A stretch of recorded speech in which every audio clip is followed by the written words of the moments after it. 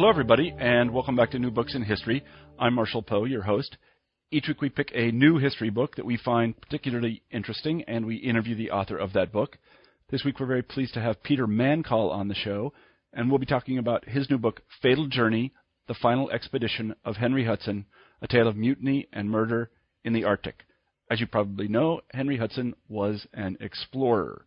He hoped to find a way over Canada or over Russia to what Englishmen of his day called the South Sea. He tried not once, not twice, not three times, but 4 times to find the Northwest or the Northeast Passage. On each of these occasions, he failed. On the final of these occasions, he lost his life to mutineers. This is a terrific story, one that is both historically significant and downright interesting, and Peter does a fantastic job of telling the tale. I really enjoyed talking to him today, and I imagine that you will enjoy the interview. Here it is. Hi, Peter. Hi, Marshall. How are you today? I'm doing just fine. How are you doing? I'm very well. You're in sunny Southern California, is that correct? Well, actually, it is sunny today because the smoke from the fire are finally starting to clear, but yes, it is a beautiful day today. Right, the fire. So you're safe and everything, you and yours.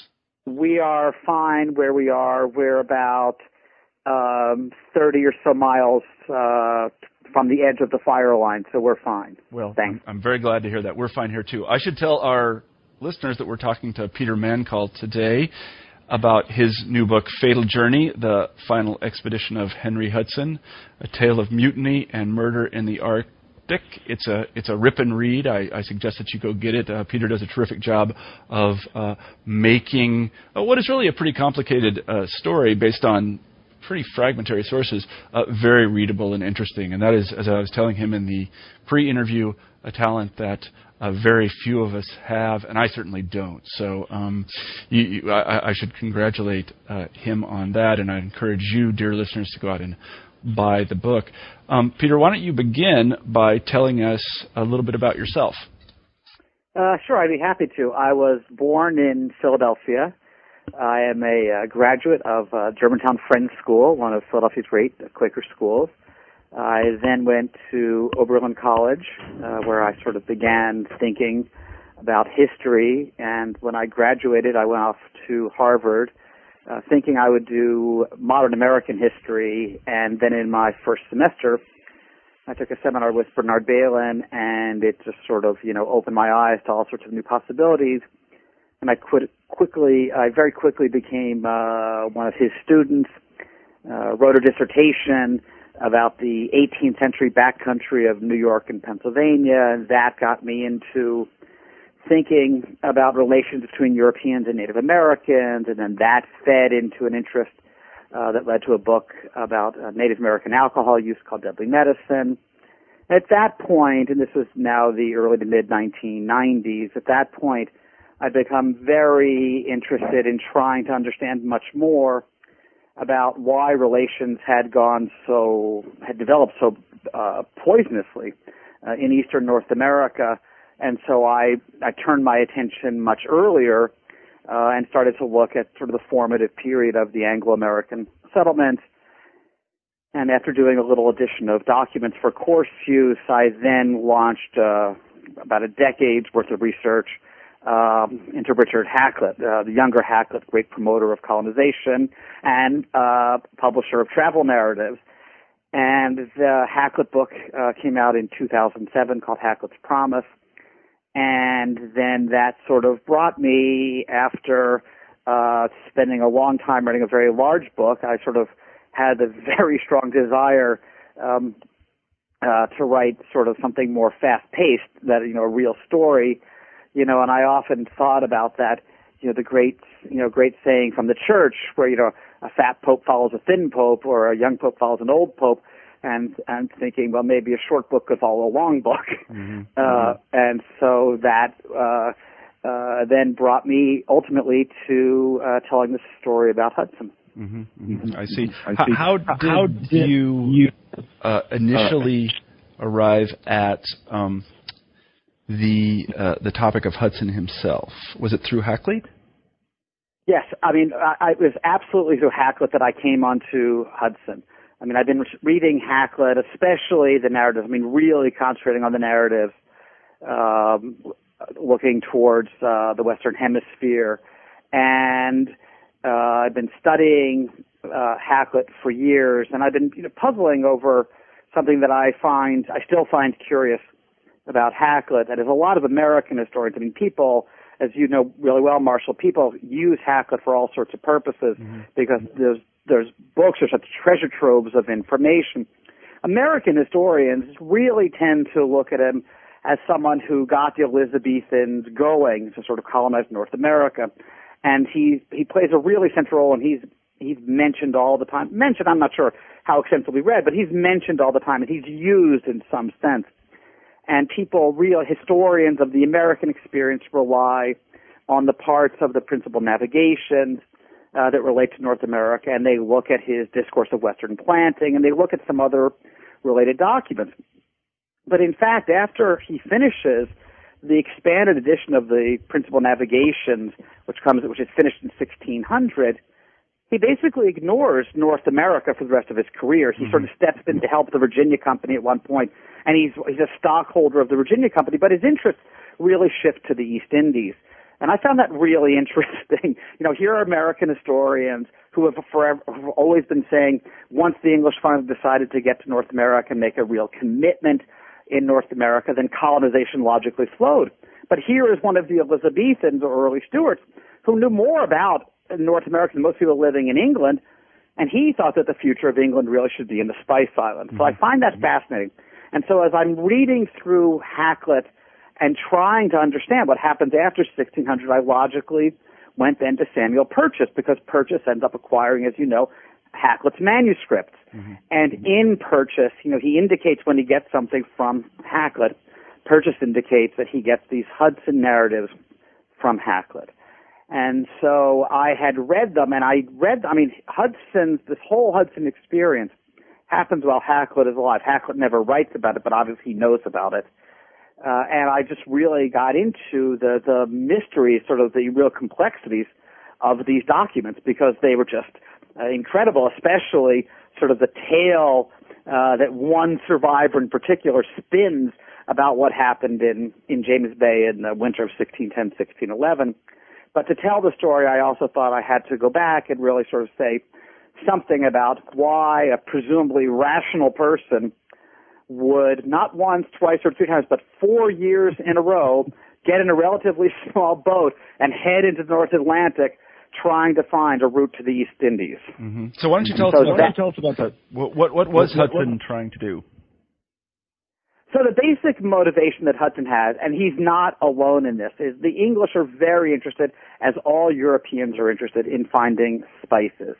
And they want to find spices for a variety of reasons. I mean, one of them, obviously is, to make their food, better tasting, although when I was on a Daily Show, there's a thing that Jon Stewart thought was hilarious, that the English were after spices and then, of course, never used them for their food, as he said. But as I talk about it in the book, I went back into this, and I read this also for the Hakluyt, but I went back into the English literature on spices at exactly the time that Hudson is sailing, and there are all these fantastic herbals by John Gerard and others, and they go into real depth about the importance of these spices, not primarily for their dietary use, although they have dietary use, but really for their medicinal use. So if you could sprinkle cloves on something, your eyesight would get better. And if you sprinkled some mace, maybe it would get rid of a case of heartburn. If you had a urinary tract infection, maybe you'd use a little nutmeg. It sort of goes on and on. And then when it came to peppers, which became sort of the most important of these spices, there's a long list of things that the English and other Europeans believe would happen if you consumed these spices. So if you sort of grind up some pepper, it would break a fever, it would get rid of a cough, it could get rid of a bout of gout or sciatica, sort of on and on, headaches, tonsillitis, would get rid of worms if you had leprous sores on your face.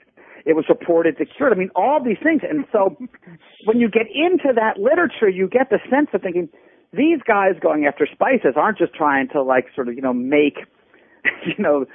dessert taste better, which might have been a benefit, but they think they're going to cure the problems of the world. And so when the English do this, the spice trade exists long before the English get involved, and that's kind of the story, really, of a lot of English expeditions that Hakluyt was onto, right? And other people are going there first, and Hakluyt says, okay, let's get the English to get these places also. But anyway, so by the time, Hudson is doing this, this is after the Protestant Reformation, and there are these texts from the late 16th century, the early 17th century, which are quite explicit, saying, we need to go bring spices back to Europe because we need to sort of take the trade away from of Catholics, away from Rome. I mean, we are the true Christians. God intends for us to survive, and they then infer from that if we can get to the Spice Islands more quickly than, say, the Portuguese and the Spanish, especially the Portuguese who are going around Africa and then around India to get there, if we can find a northern route there, then we will come back with fresher spices, more powerful spices, and that will, in fact, be doing God's work. So Hudson, in terms of motivation, Hudson is looking at maps and thinking, I have got to find the quickest route over there, which will be both have great economic glory, it have great for medicine, and it will be great for what he and other Protestants believed was true Christendom. Mm-hmm, mm-hmm. So, as you say, he tried a number of times, but there were a number of people who tried before he did to find both the Northeastern Passage and the Northwestern Passage. Maybe you could just say a few words about them. Oh, I'd be happy to. So basically, Hudson is looking at the most up-to-date maps he can find in England in the first years of the 17th century. And a number of these maps, which we would look at and say, oh, they really don't understand much about the far northern parts of the world, a number of these maps, in fact, showed an open polar sea, which would freeze over in winter, but the heat of the sun would melt it, and you could get across it in the summertime. And they also showed a northeastern passage over the northern edge of Russia, and they often showed a northwestern passage sort of over the top of Canada. Although no Europeans had ever at this point managed to get through any of these places or explored them really in much depth, but they're putting together bits of information that they'd acquired. So Hudson first thinks he's going to go and sail straight north. This ends up not working, so he comes home. That was in 1607, same year as Jamestown, as I point out, to people. Mm-hmm. Next year, he says he's going to look for the Northeast Passage, which is going to take him north of Russia. And here he knows all about the experiences of Willem Barents. Mm-hmm. And this sort of had 3 voyages there in the 1590s, the last one of which is a disaster and ends with Barents' death. But nonetheless, there are these documents about this voyage. So Hudson tries to go there, and it fails since he comes home again. He's hired in 1609 by the Dutch, and this really now, Barents is very sort of culturally significant to the Dutch, and so he is now going to go and lead this mixed crew of English and Dutch sailors through the Northeast Passage. In fact, once again, ice blocks his way, and he has various options. He thinks about various options of what to do, and they discuss it on the ship, and then Hudson comes around to remembering that Captain John Smith, who'd gone to Jamestown 2 years earlier, had told Hudson, this is what Hudson claimed later, had told Hudson that the Powhatan Indians of the Chesapeake region had said to the English, oh, by the way, there is this water route through the continent north of where we live. Now, I've always read that to believe that the Powhatans are saying this to Smith to say, by the way, you're in the wrong place. Why don't you leave now and go look for this passage? But Hudson takes that pretty seriously, sails across the Atlantic, and he coasts the maritime provinces of Canada. He goes as far south as the Chesapeake, he reports, though he doesn't go in, and then he sails back north, and eventually, really about 400 years ago to the day that we're speaking, he more or less hits the water. He hits what is now modern New York, mm-hmm. and a few days later, he sails up this river that now bears his name. Right. Yeah. So maybe we could talk a little bit about the equipment and the complement of these ships themselves, because I think many, at least when I've talked to people about this, I think they have the notion that they took something the size of the Queen Mary over.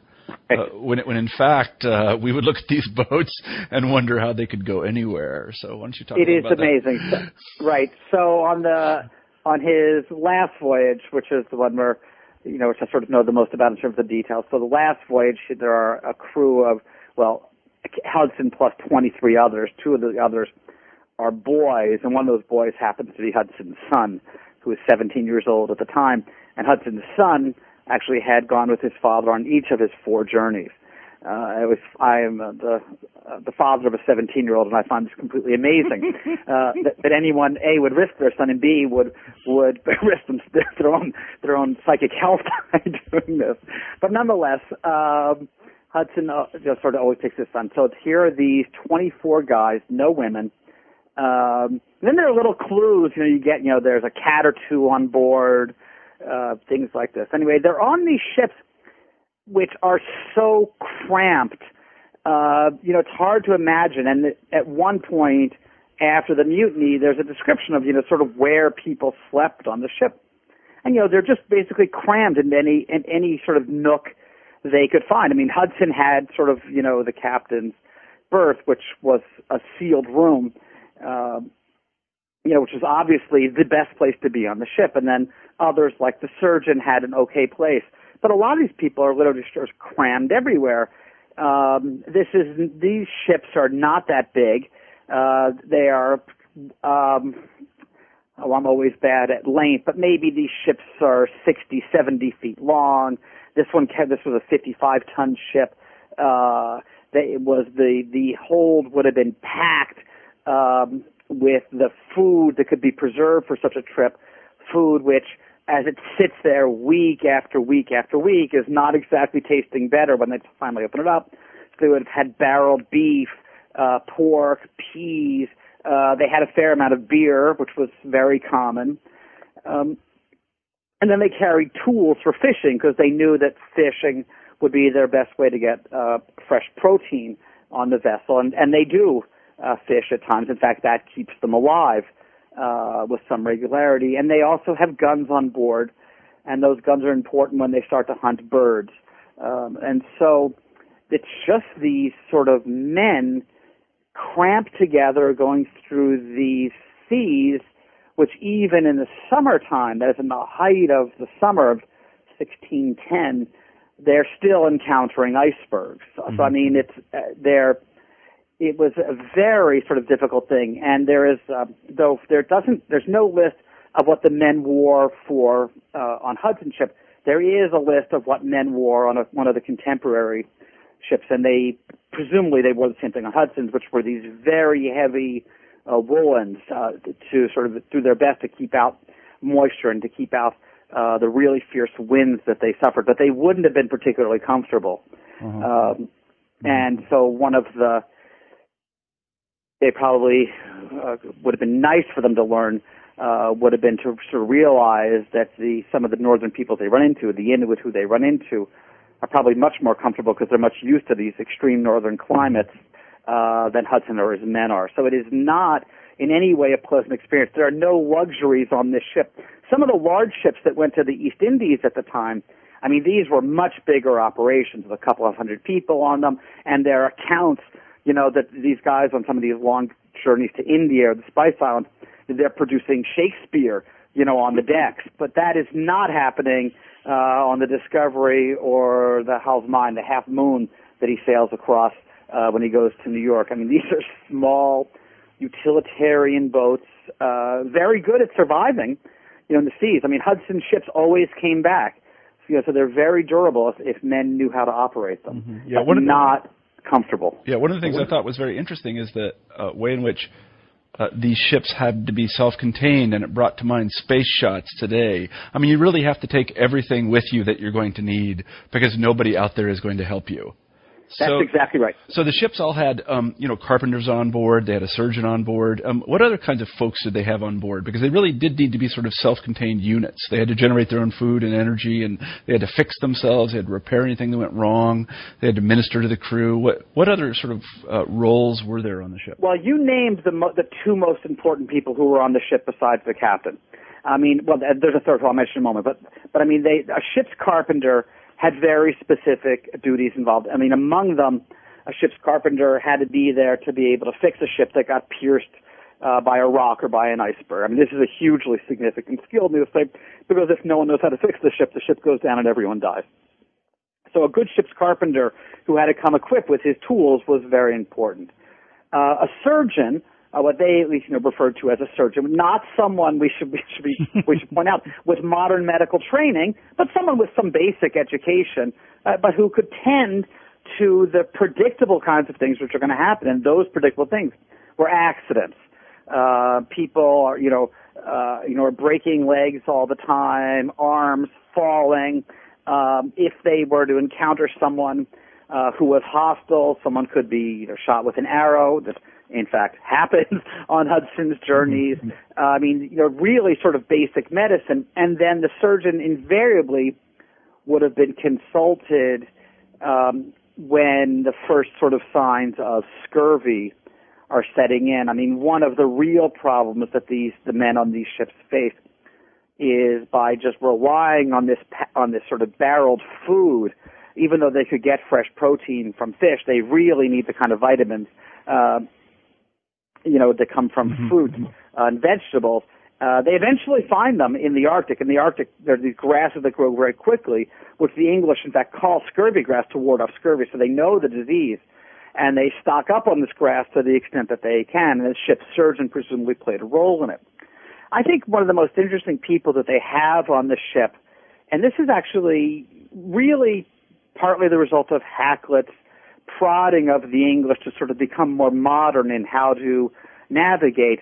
Hakluyt said, what other Europeans are doing really well is that they're taking a mathematician on board their ship, because a mathematician will be the person who could use the relative, what we would consider very rudimentary navigational tools to really plot distances, to plot where one was, to help really map coastlines, and so they can bring back useful knowledge, not just sort of say, on the fourth day we ran into an island, but for someone to say, at latitude 78 and I'm guessing at longitude X, there's this. I mean, one of the things that we forget about the 17th century is that it's not until the 18th century that Europeans develop a chronometer, a very accurate clock that would work at sea. And without an accurate clock, there's no way to measure longitude. And so they're sailing westward. They know which way they're going. They have a compass, and they have some other basic things they can guide via the stars, but they don't really know how far they've gone. This is where the deception, it's very hard to measure. And here's where a mathematician could be very useful, because a mathematician might be able to at least make approximate guesses about where they were. And so Hudson had a mathematician on board, a young guy, and university trained as far as we know. And with the other sailors, one of the surviving reports, the mathematician does not make it home again. And one of the surviving reports says, he was sick since the journey started. And it's hard to know exactly what that means, but I think it's quite reasonably means that this guy just had seasickness. I mean, the others on the ship, the most of the crew of the ship who were doing sort of what we would think was kind of the grunt labor, tending the sails, trying to keep the ship in the right place, doing the fishing. These were, as far as we can surmise, we know very little about any of these people on Hudson's voyages. But as far as we can tell from other voyages, these tend to be young men, probably single, although again in Hudson's case we don't know, who gathered around the docks in London, and when someone was organizing a ship, they would go down and they would presumably chat people up and say, here's where we're going, here's what we'll pay you, will you come on board? And we know from an English statute from the early 16th century that these people tend not to hang around the docks very long. So we know that ship captains or the merchants who are supporting who are providing the finances for the vessels, we know that they recognize people have these practical skills, and so they get snapped up pretty quickly. And so Hudson's crew was presumably composed of people who felt pretty comfortable at sea for a very long voyage. And some of them, they're growing up in London. Historians have talked about this really great light. This is not, an economically prosperous place for those who were not fortunate. It was very tough going, and men, desperately looking for work. And so, I always sort of imagine Hudson. We don't know what Hudson looks like, of course, but I sort of imagine Hudson, where some of his backers going down to the docks and saying, okay, we're going to go on this voyage, and the voyage is going to end up in the East Indies, in the tropics, and there are going to be spices there and all sorts of adventure, and I can imagine it being somewhat appealing. But, we just don't have a lot of the documentation for what their life was like. Mm-hmm. Interestingly, although I didn't talk about this in the book, when we start to get that really substantial documentation, which is for these long-distance whaling voyages in the 19th century, at least for the American experience, so books like Nathaniel Philbrick's In the Heart of the Sea, you can see sort of the recruitment of the same sort of young, male, mobile population. In his case, people had families back in New England. But the contracts that these people sign with the ship captains, this is in the 19th century, the contracts that they're signing, basically say, yes, we will pay you X, but by the way, if you need Y or Z, if you need a new coat, for example, if you need this, then we're going to take it away from your wages. And so that by the end, even people who would survive a voyage might not get paid for it because they essentially would have spent all of their salary on what they needed. So, you sort of use these little, fragments of information to put together the idea that the people that got on these ships were people who were looking for work, very common in England at the time. I think probably had a sense of adventure about them, certainly a tolerance of risk, which was enormous. Many people don't come back from these long-distance voyages. And people who offered certain skills that someone running a ship, knowing they'd be in close quarters with them for weeks on end, would find valuable. Mm-hmm. About how long did these voyages generally last? Well, Hudson's voyages typically would run. He would leave. He liked leaving England in April. And, northern voyages have a very specific dynamic to them. A voyage that would leave, say, Spain or let's say take Portugal as an example, because there's a lot of Portuguese ships going back and forth to the East Indies, or English ships, actually, that go to India or push on to the Spice Islands. Those kind of ships, a round trip, a typical round trip, could be 2 years. It could be more than 2 years.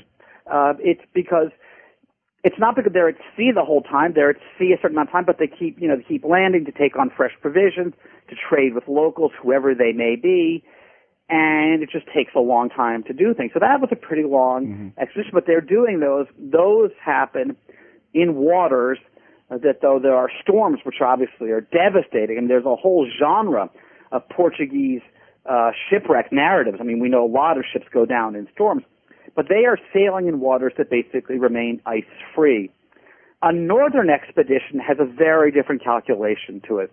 Hudson realizes, and all of his voyages essentially are northern voyages. Even the one where he goes to New York starts off as a northern voyage. He has to make a calculation, basically, how far north can he get with the ice retreating during the summer. And he has to be far into his journey at the height of the summer because the ice is going to come back, as he knows. And other Europeans, he was not the first. He read about this.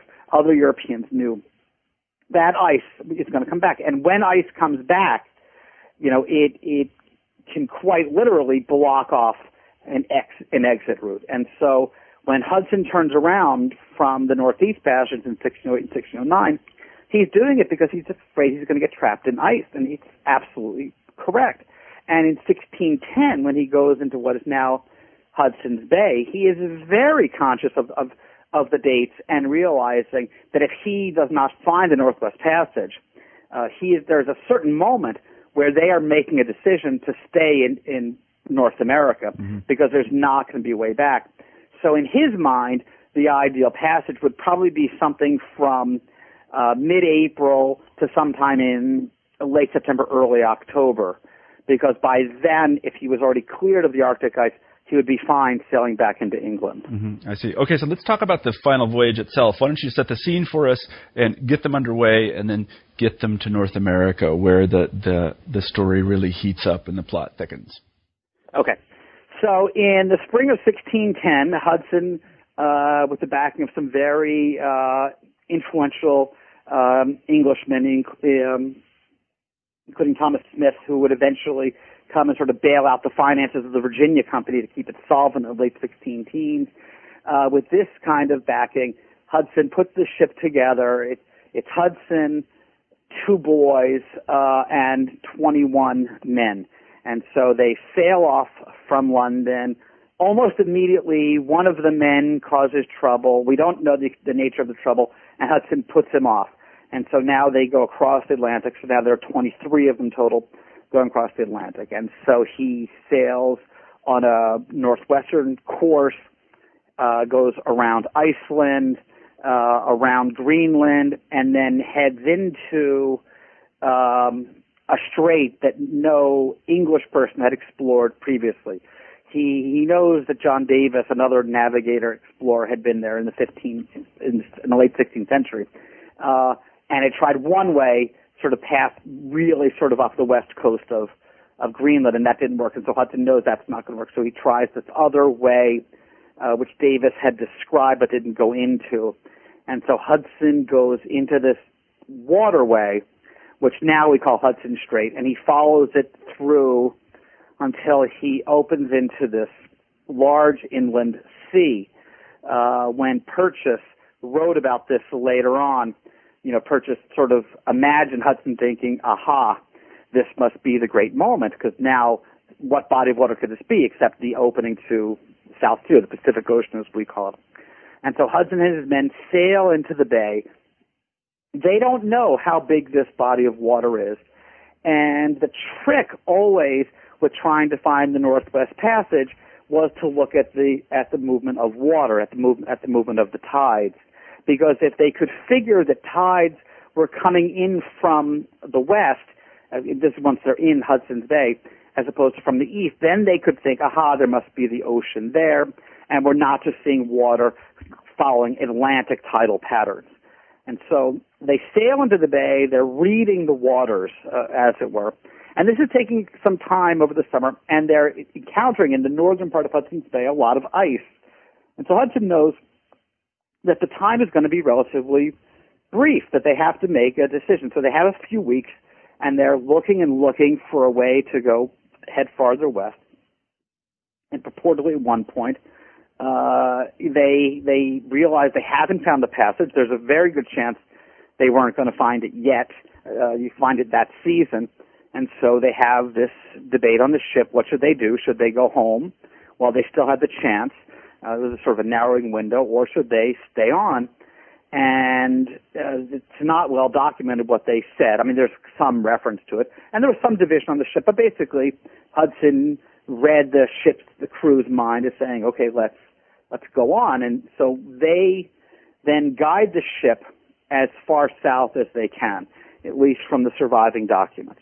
So they guide the ship as far south as they can. I think they're doing this because by the logic that Europeans had at the time, where they equate latitude with climate, the farther south they can go, the warmer the weather will be. And in fact, they reach 52 degrees north latitude, which is about the same latitude as London. Unfortunately, in the area that we now call James Bay, Hudson and his men didn't name this. So they sail out of Hudson's Bay into James Bay, which comes off Hudson's Bay. They're about 52 degrees, and the ship becomes encased by ice. And this is a very sort of significant moment in any voyage, because the ice, James Bay is famous for its winds, infamous for its cold, and they have to figure out where to position the ship. And the western part of James Bay is fairly shallow, and the eastern part is steeper but rockier. But it turns out that the smarter thing today could get much closer to the actual coastline on the eastern side of James Bay, which is where they probably went, from what we can infer from what we can get from the documents. And they did that because they knew that once the ship was going to get encased in ice, they were going to need to get onto the land or to build a shelter to live in and to try to find whatever food they can to get through the winter. And had they gone on the other side of the bay, it would have been so shallow they might have beached themselves far from shore. It would have been much more difficult. Mm-hmm. So as far as we can tell, they go to the eastern part of James Bay, and the ship gets encased with ice. And in all likelihood, as far as we can tell, the ship carpenter played a major role here by essentially probably punching holes systematically in the hull in order to reduce the pressure of the ice on the outside. I mean, when a 19th century explorer was there on a much bigger ship, he talked about the grinding of the ice sounding as loud as thunder. Mm-hmm. It was sort of a very vivid way of thinking about the real force of nature against artifice, against the ship that these men had created. And so the ship's carpenter presumably played a role. Anyway, as far as we can tell, as far as I've inferred from other voyages which are really well documented in the same area, the ship becomes encased with ice over the course, and the men probably then went on land and built shelter. Mm-hmm. I'm sorry to interrupt you. What does the land look like up there? Is it tundra, or is it forested, or what do we imagine seeing? There are these sort of stunted trees that are there. The coastline is rocky. It would have all been covered with snow, but there's not much forest. There's forest farther south, and it's unclear how much wood they would have gotten from the forest. But there is driftwood in the water. Mm-hmm. This was fairly common, and they probably used driftwood, some of the materials from the sail, sort of anything they could strip from the boat to build these. What I'm guessing was a very rudimentary shelter. I mean, the best documentation we have of these shelters actually comes from an explorer who comes next to the area in the 1630s, and he describes these unbearable conditions that these people lived in, and they did much better than Hudson's guys did. Mm-hmm. Anyway, so during the course of the winter, then one man dies, and the man who dies is actually the gunner, another one of the guys sort of with special skill on the ship. And the gunner dies, circumstances not well explained, although one of the documents suggests that Hudson wasn't very nice to him. We don't really know what that meant, although it's a clue, along with some of the other clues that had emerged, that there were some real tensions on board this ship during the winter. And so they get encased in ice. And during the winter, Hudson, the men go on land, as far as I know. Hudson then, at one point, Hudson and a couple of the others meet a local man, probably a Cree Indian, who comes, and Hudson hopes to trade with him.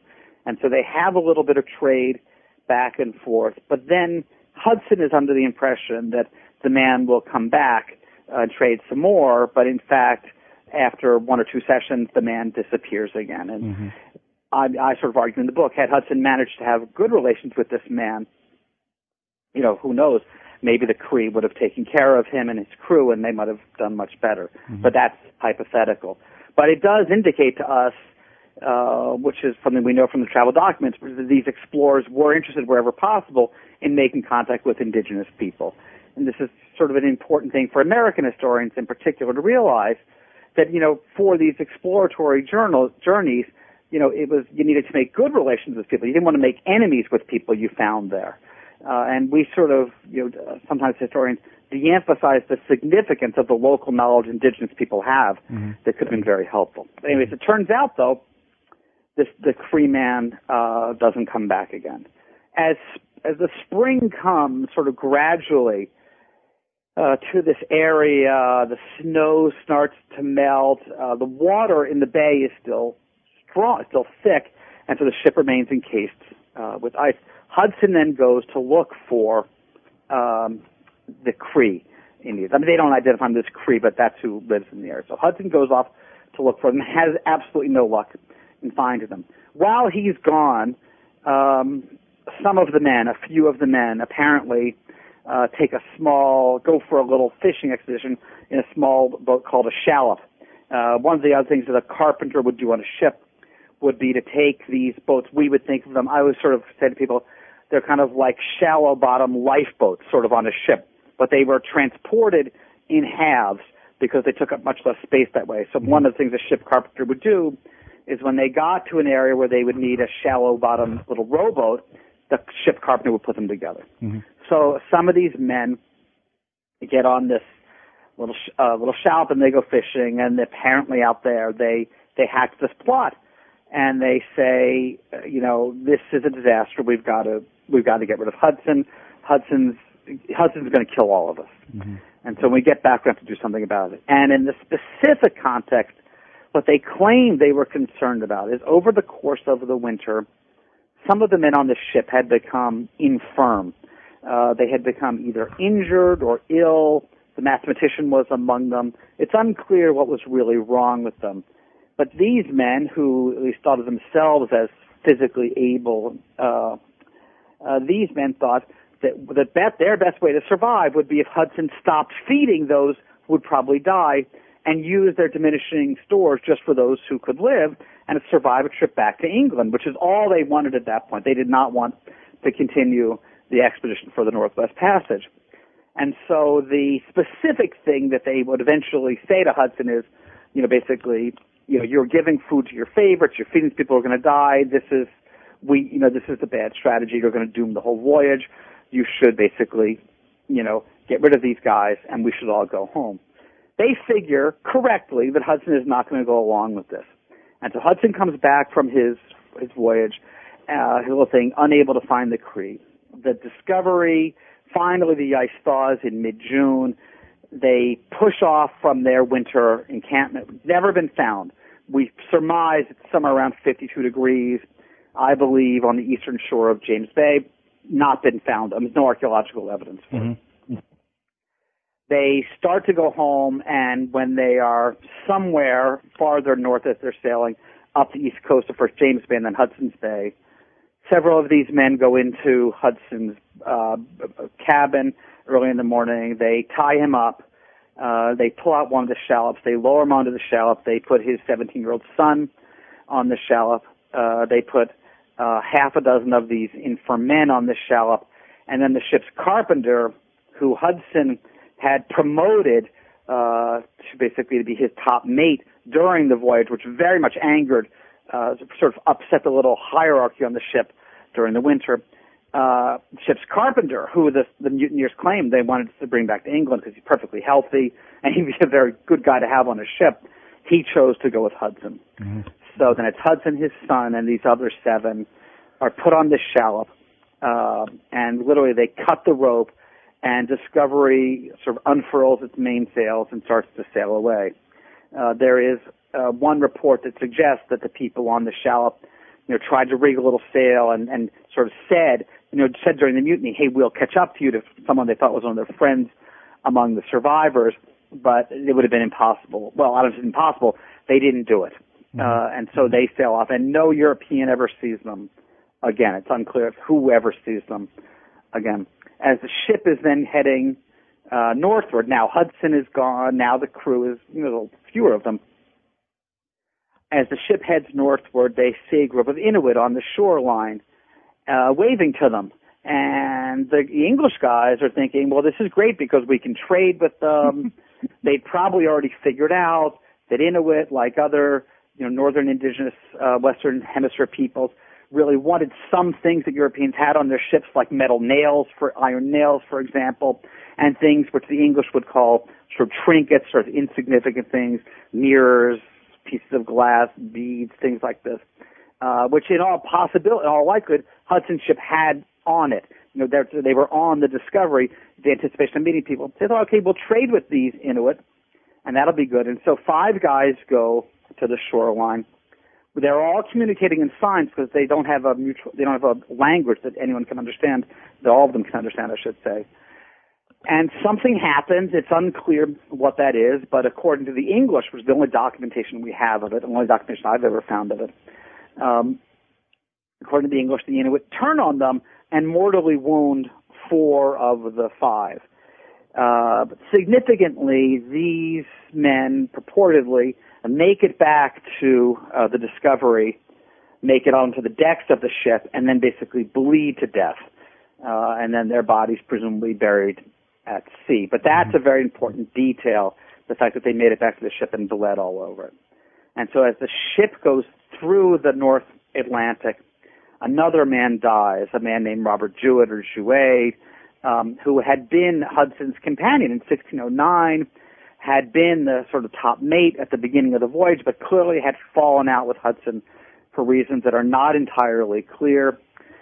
Somewhere in the North Atlantic, this man dies. I mean, these guys, the ones on the board at this point, you know, they're starving. I mean, they're sort of getting by with very little food. I mean, they talk about sort of, you know, boiling the bones of seabirds that they've captured. And at this point, then, if you remember taking away the one man Hudson got rid of before they left England, the gunner who died over the winter, the 9 who were sort of dispatched in the mutiny, the 4 killed by the Inuit, and then Jewett, basically then there are only 8 people left on this ship, one of whom is a boy. We don't know the age of the boy. He's probably a teenage boy. And they sort of stumble back to Galway Harbor, looking for anyone. That's the first sort of place they find. Look for anyone who can help them. They eventually cut a deal. And they find a captain who puts some other men on the ship after sort of demanding from these survivors that they pay with an anchor and some cable because they have no money. It's this incredible moment. They think, aha, we're finally home. They found some English-speaking people, and they're like, you want to go to London? That's fine. By the way, we're going to strip your ship to get there. So eventually they make it back, and they sail up the Thames, and they make it to London. And it's at that point where, you know, as if the story wasn't sort of compelling on its own, at that point the survivors are hauled before a commission called the Masters of Trinity House, a guild set up in the 16th century to sort of police what happened on English ships abroad. And they say, what happened? And the guys say, oh, this is terrible. There was this mutiny. Fortunately, the 5 men responsible for the mutiny are all dead. None of us had anything to do with it, right? And so this leads to, as is not surprising, enduring suspicion about these men, and the suspicion remains in London over the next few years. And a couple of the men on this, you know, of these survivors, in fact, go in and participate in other sort of Arctic explorations over the next few years. But there's enough suspicion that eventually authorities decide, okay, they need to launch another sort of systematic formal inquiry into what happened. The Masters of Trinity House, when they'd interrogated them in 1611, sort of said, tell us what happened. But then it turned out what the Masters of Trinity House really wanted to know is, did you find the way to the Northwest Passage? And so half of that testimony or more is about, did they find signs of the Northwest Passage, which gives you a clue that the Masters of Trinity House were really interested in sort of answering that big question and perhaps a little less interested in what happened to poor Henry Hudson. Anyway, eventually there is a murder trial. 4 of the survivors go on trial for murder, and the verdict for the 3 that survived, the documents are very tattered and damaged for this time period, so we don't have real in-depth testimony. What we have are depositions, series of depositions, and then this verdict. They are found not guilty. Now, they are found not guilty in a court the same day that a number of other Englishmen are convicted of piracy and hanged. And as I talk about in the book, I think what really is going on is less, though the authorities really want to solve what happened to Hudson, they want to know, what they're really trying to do is show that the state is very concerned with piracy, because a lot of Englishmen at this point had been sort of swept up by Barbary pirates and forced into slavery within Islam, and you know, this to these Protestant Christians was, you know, worse than death. And so they're very concerned about the increase in piracy. There have been these public discussions of piracy in England at exactly this moment, and the depositions of the survivors, the testimony of the survivors, you can tell they are being asked, was piracy behind the mutiny? That it wasn't just, were these guys thinking we have to get rid of Hudson because he's incompetent, and we'll justify everything when we get home? The authorities are basically saying, is this another case of piracy we need to be worried about? And in the end, they couldn't prove it. They could prove that these men had done. They couldn't prove anything. They only presumed that Hudson was dead, as do I presume Hudson, died. I talk about this at the end of the book. But in fact, there is no body. There's no sign of Hudson at the time. Later on, there would be signs that people would find. But at the time, there's nothing. And so they are acquitted, I would guess, because of lack of evidence, although the records are not, we have no, sort of official judgments other than just not guilty. Mm-hmm, mm-hmm. I see. Let me ask you this. It's a kind of historiographical question, really. How confident are you, given the state of the sources? And I think that people that haven't worked on this period might be interested to hear a little bit about the disposition of the sources. How confident are you that you have the story straight? And how did you use the sources in such a way as to determine the course of events? Okay. I think that's a great question. And I think that what really helped me with understanding and interpreting the documents is the fact that I'd spent, those 10 to 12 years writing about, thinking about Hakluyt. And so I had been, for quite a while now, immersed in the sources from this time period. And so I hope immersed into them enough to sort of have a sense of how to read them critically, which I do think is really important. So what we have, when Hakluyt published and then when Purchas published in 1625, the early Purchas books are very different. I won't talk about that. When Purchas published the Hudson Documents, which was in 1625, what you essentially have is a printed version of materials, most of the materials in the book, which presumably were in some sort of manuscript form earlier. Mm-hmm. I mean, there are, in fact, instances in Hakluyt where he goes and basically reports what someone told him. But a lot of it is presumably based on some sort of written evidence. Most of that written evidence does not survive, in terms of the manuscripts. And so what we have for Hudson, each of Hudson's journeys that we know about, that is, we don't know if he did something before 1607, but the ones that he captained, each one produced written accounts. So there's an account of 1607, there's an account of 1608, there's an account of 1609, which is actually written by Jewett, this guy who purportedly turns against Hudson in 1610, 1611.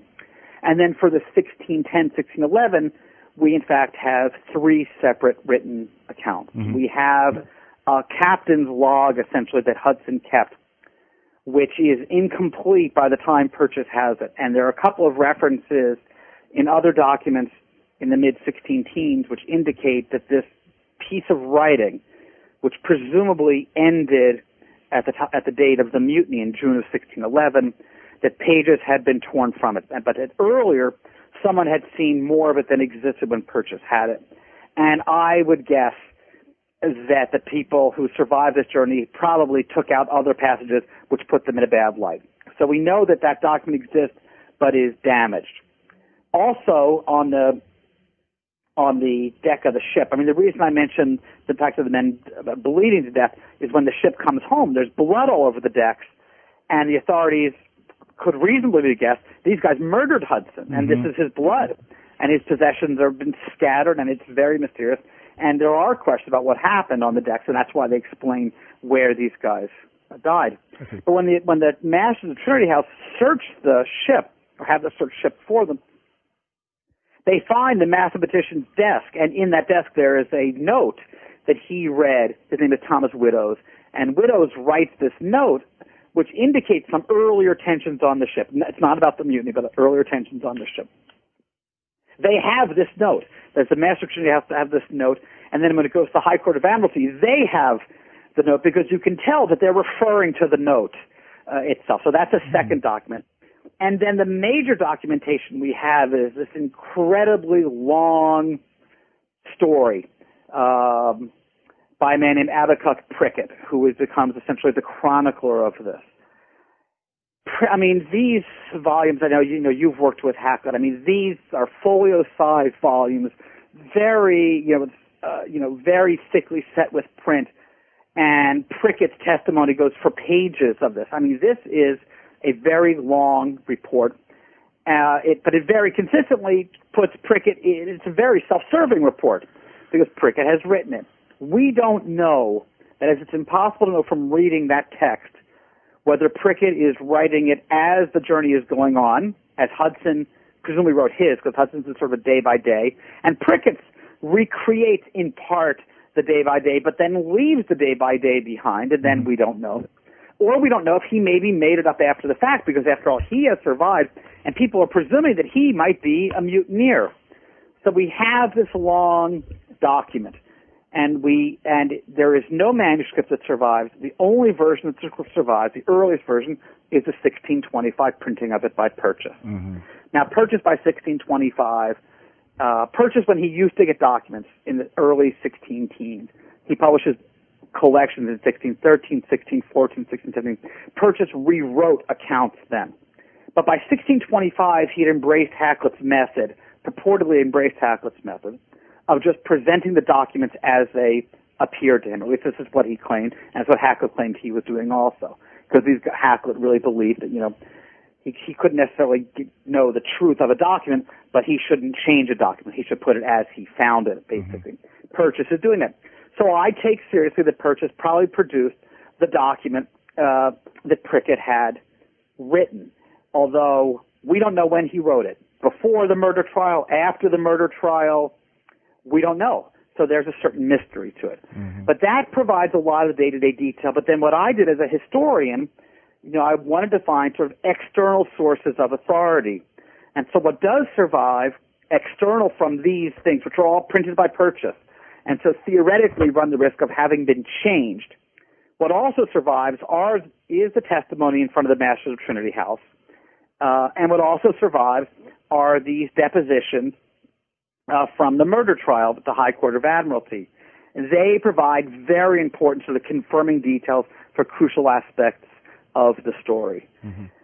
And then, because I'm a historian and I'm not there at the moment, this is one of the advantages that we have as historians, I could then read later documents about this place to try to understand it as someone in the 17th century could have understood it. Mm-hmm. And so Captain Thomas James, who goes there in the 1630s, that's why James Bay got its name, goes there in the 1630s and describes this place where, as far as we can tell, Hudson spent the winter, and describes this, what the nature of, what the weather was like, the nature of what the resources were like, all these things, and finds 2 sharpened stakes in the ground, mm-hmm. which he surmises must have been chopped using an English-style axe. Now, there's no way of knowing mm-hmm. if this is true or not. And various people have said, this could very easily have been, in things left over from an indigenous, camp, and that's possible. Although, I think, and an early 19th century editor pointed this out, and I think that he is probably right.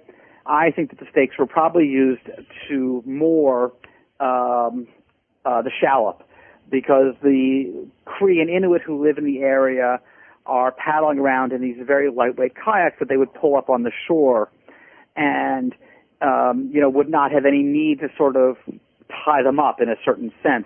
Whereas the shallop would have been a heavy, and we know they're in a shallop from the testimony. We have, they would have had to lash. So there's a sense that maybe they tied it up there. Mm-hmm. Then, so we have these little fragments from James. And then in 1671, there's another English expedition to the area. This is right sort of on the eve of the founding of the Hudson's Bay Company. There's another expedition in this area, overwinters approximately where Hudson overwintered. And this guy, there's a manuscript account of this in the Guildhall Library, and there's an extract from it, which has been copied, which is in the Latter-day Saints Library, so it's pretty available on microfilm. There is this manuscript in which this guy said, we were getting ready to sail back to England, so I thought I would poke around a little more, so I got in a shallop. That is the same kind of boat Hudson was in, because it's good for coasting around these shallow areas where there are rocks. And he paddles over to a little island, and they're kind of looking around the island, and he sees this remains of a dwelling. And he writes in his journal, basically found a house not of the Indian construction. This must be where Hudson died. Now, unfortunately, archaeologists have never found those stakes in the ground.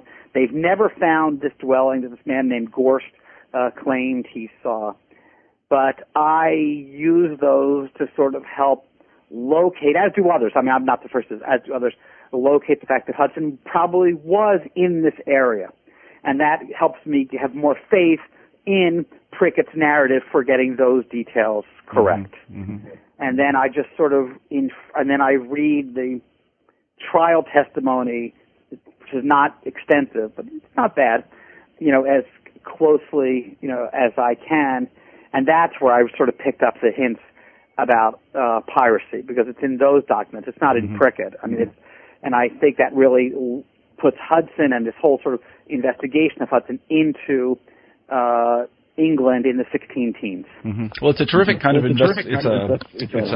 it's a detective sort of story. You have to find these things. And if you ever want to mount an expedition to Hudson Bay to look for all this stuff, I'm game. I'm available. Okay, we'll go. Okay, let's do it together sometime. I would love to do it. Yeah. Let's make sure we go in the summer, though. Yeah, the summer sounds a lot better. Peter, we've taken up a lot of your time, and I really, really appreciate it. It's fascinating. But let me ask you our final traditional question here on New Books in History, and that is, what is your next project? What are you working on now? Well, actually, I have accepted an invitation from Oxford to write Volume 1 of the Oxford History of the United States. So this is their really big series. As Oxford always points out, 3 of them have won the Pulitzer Prize. Wow. These are these kind of big doorstopper books. I mean, McPherson's Battle Cry of Freedom, is in this series. Anyway, and so I'm going to write Volume 1, and it's going to be a narrative history. Now, there's all sorts of little quirks to this, but basically a narrative history of the territory that will eventually become the United States from around the 1520s, when the Spanish start making serious incursions into the mainland of what becomes the United States, until this moment of 1680, 1681, where we have the Pueblo Revolt in the West and the arrival of William Penn in the East. And if you sort of had the ability to sort of stop time then, I would suggest you could not predict, that there would be a United States. Yeah. I think that's sort of the best thing I can leave my readers with, sort of a sense of the contingencies of the past, that things develop in ways that you just can't expect. So that's what I'm launching into. Those books tend to be, 900,000 pages long, so it's going to take me a little while to write it. A little while. That's to put it mildly. Well, when it's done, you're going to be on the show again, and we can talk about it. Okay? I'll look forward to it. All right. Thank you very much. I should tell our listeners that we've been talking to Peter Mancall today about his book, Fatal Journey: The Final Expedition of Henry Hudson, A Tale of Mutiny and Murder in the Arctic. And it's a fascinating book. I encourage you to go out and buy it. And I really enjoyed talking to Peter today. Thanks for being on the show. Thank you, Marshall. Okay, take care now. Bye-bye. Bye. You've been listening to an interview with Peter Mancall about his book, Fatal Journey: The Final Expedition of Henry Hudson, A Tale of Mutiny and Murder in the Arctic. I'm Marshall Poe, the host of New Books in History. I hope you have a great week.